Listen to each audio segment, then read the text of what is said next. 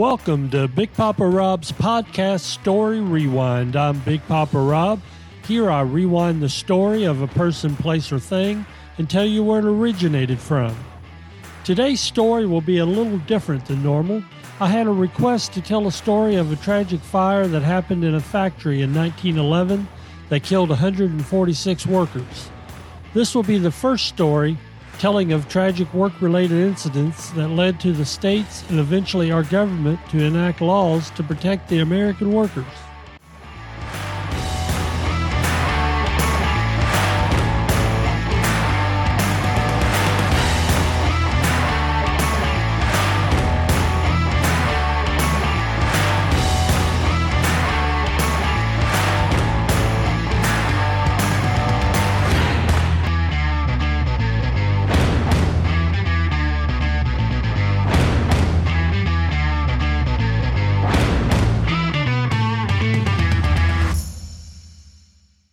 The request for this story led me to several stories.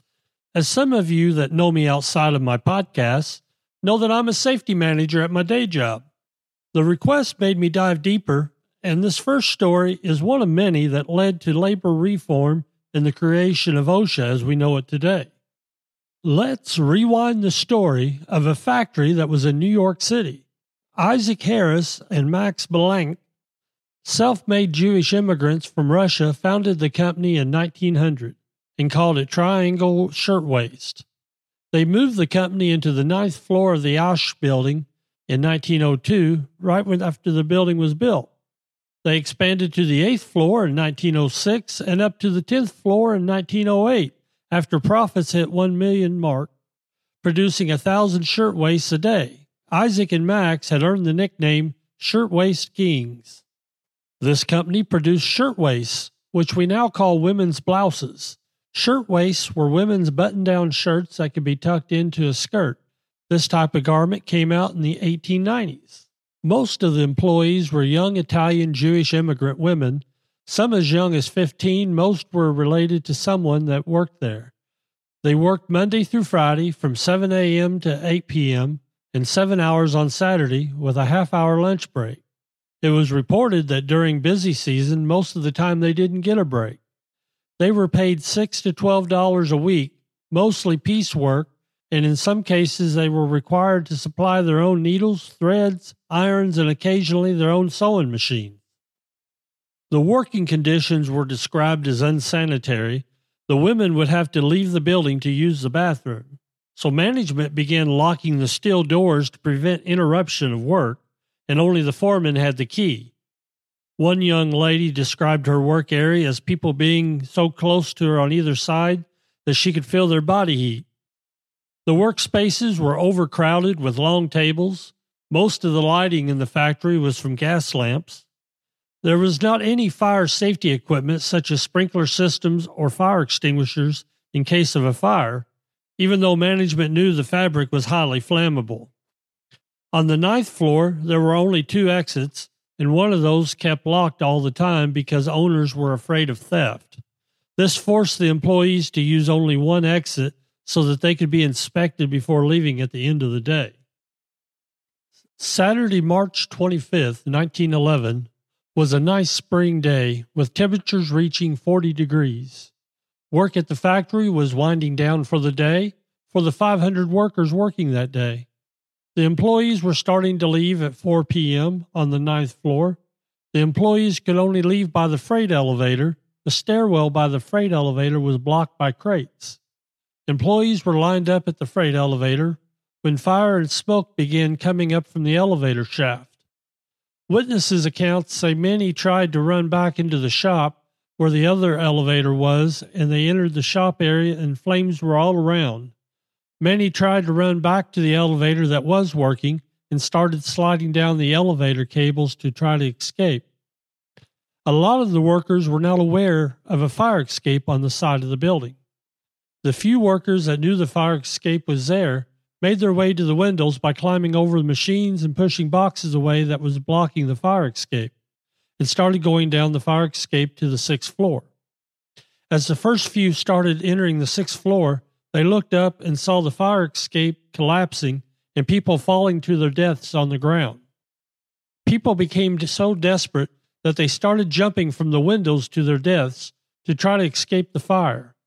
When one stairwell in the back became impassable to go down, some people were able to make their way to the 10th floor and escape to the roof to get away from the fire.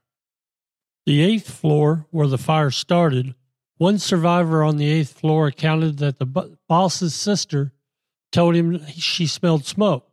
He was in the middle of the floor and looked toward the cutting tables and saw a red flame. He ran to the shelf near the freight elevator and grabbed buckets of water that was stored there and tried to put the fire out, but the fire just seemed to move across the floor. He tried to get more water near the front elevator and saw the flames were already reaching the ceiling and he wouldn't be able to make it. He and some of his co-workers got down on their hands and knees and crawled towards the freight elevator. Near the elevator was an open staircase and were able to escape to the street. By the time they made it to the street, bodies were already falling to the ground from the upper floors. The 10th floor, where most of the offices were, received a phone call from the 8th floor alerting them of the fire, and most of the workers on the 10th floor were the first to escape the building on the elevators. Others made it to the roof.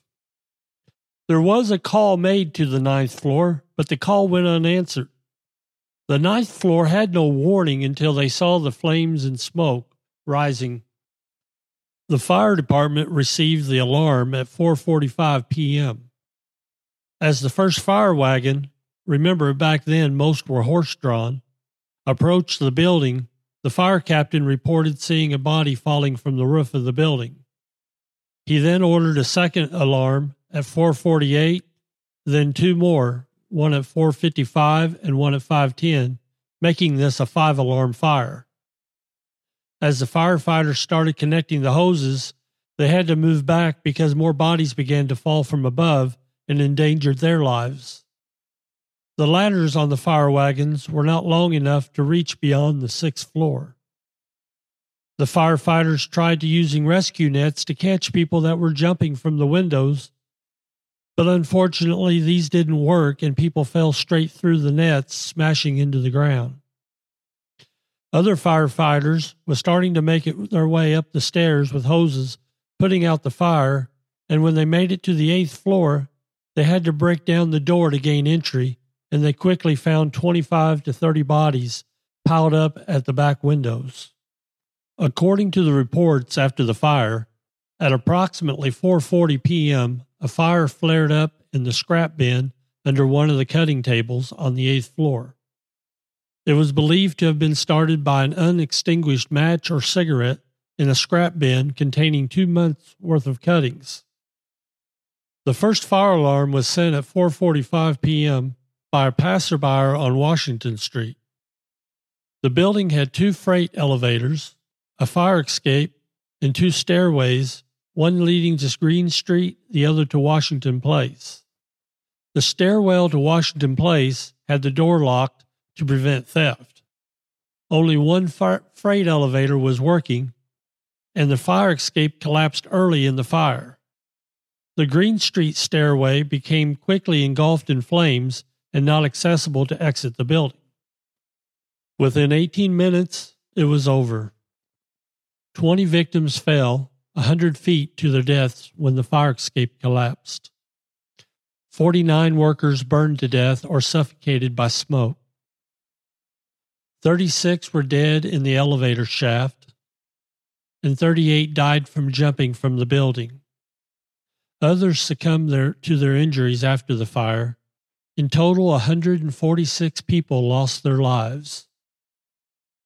123 were women and girls, and 23 men.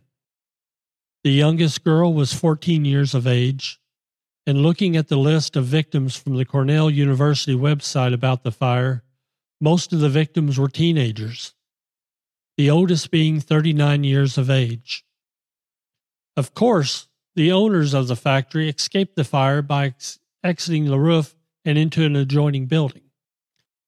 Immediately after the fire, the owners declared in interviews that the building was fireproof and that it had just been approved by the Department of Buildings. But as reports came in about the doors being locked at the time of the fire, The district attorney's office filed indictments against the owners. They made bail of $25,000 and hired one of the most expensive lawyers in New York. April 11th, a grand jury indicted the owners on 7 counts, charging them with manslaughter in the second degree, related to the doors being locked. On December 27th, 23 days after the trial started, a jury acquitted the owners of any wrongdoing, based on them having to determine whether the owners knew the doors were locked at the time of the fire. March 1913, the owners moved the Triangle Shirt Factory to a bigger location on West 23rd Street. On August of 1913, Max Blank was charged with locking one of the doors of his factory during working hours. He was brought to court and was fined $20, and the judge apologized for his imposition.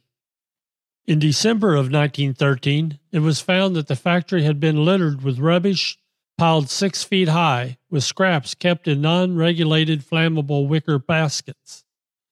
This time, he wasn't even brought to court. He was only served a stern warning.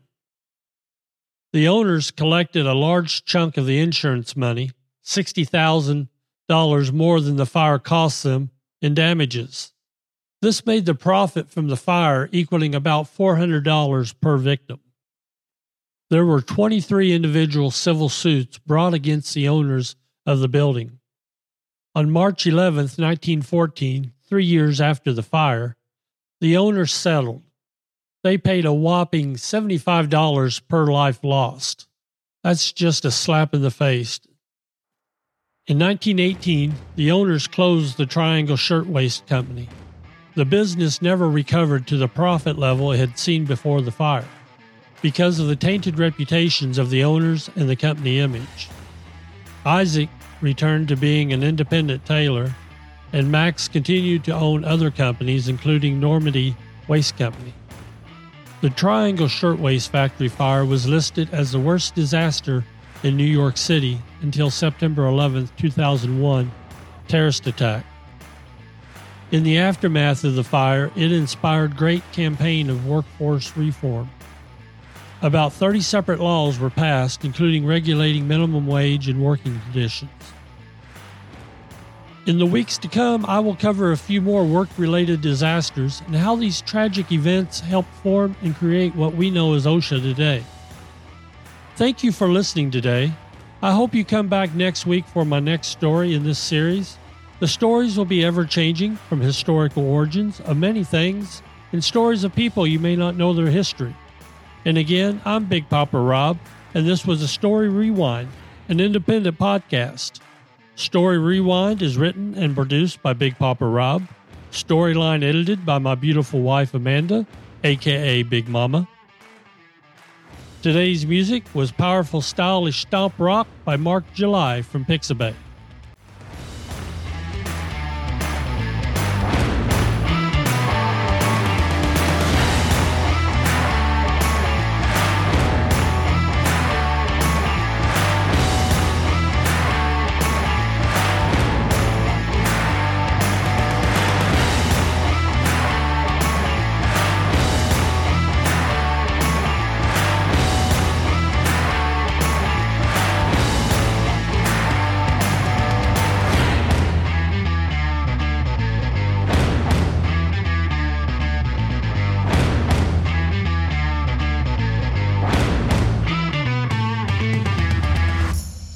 This was a Big Papa Rob Podcast 2023.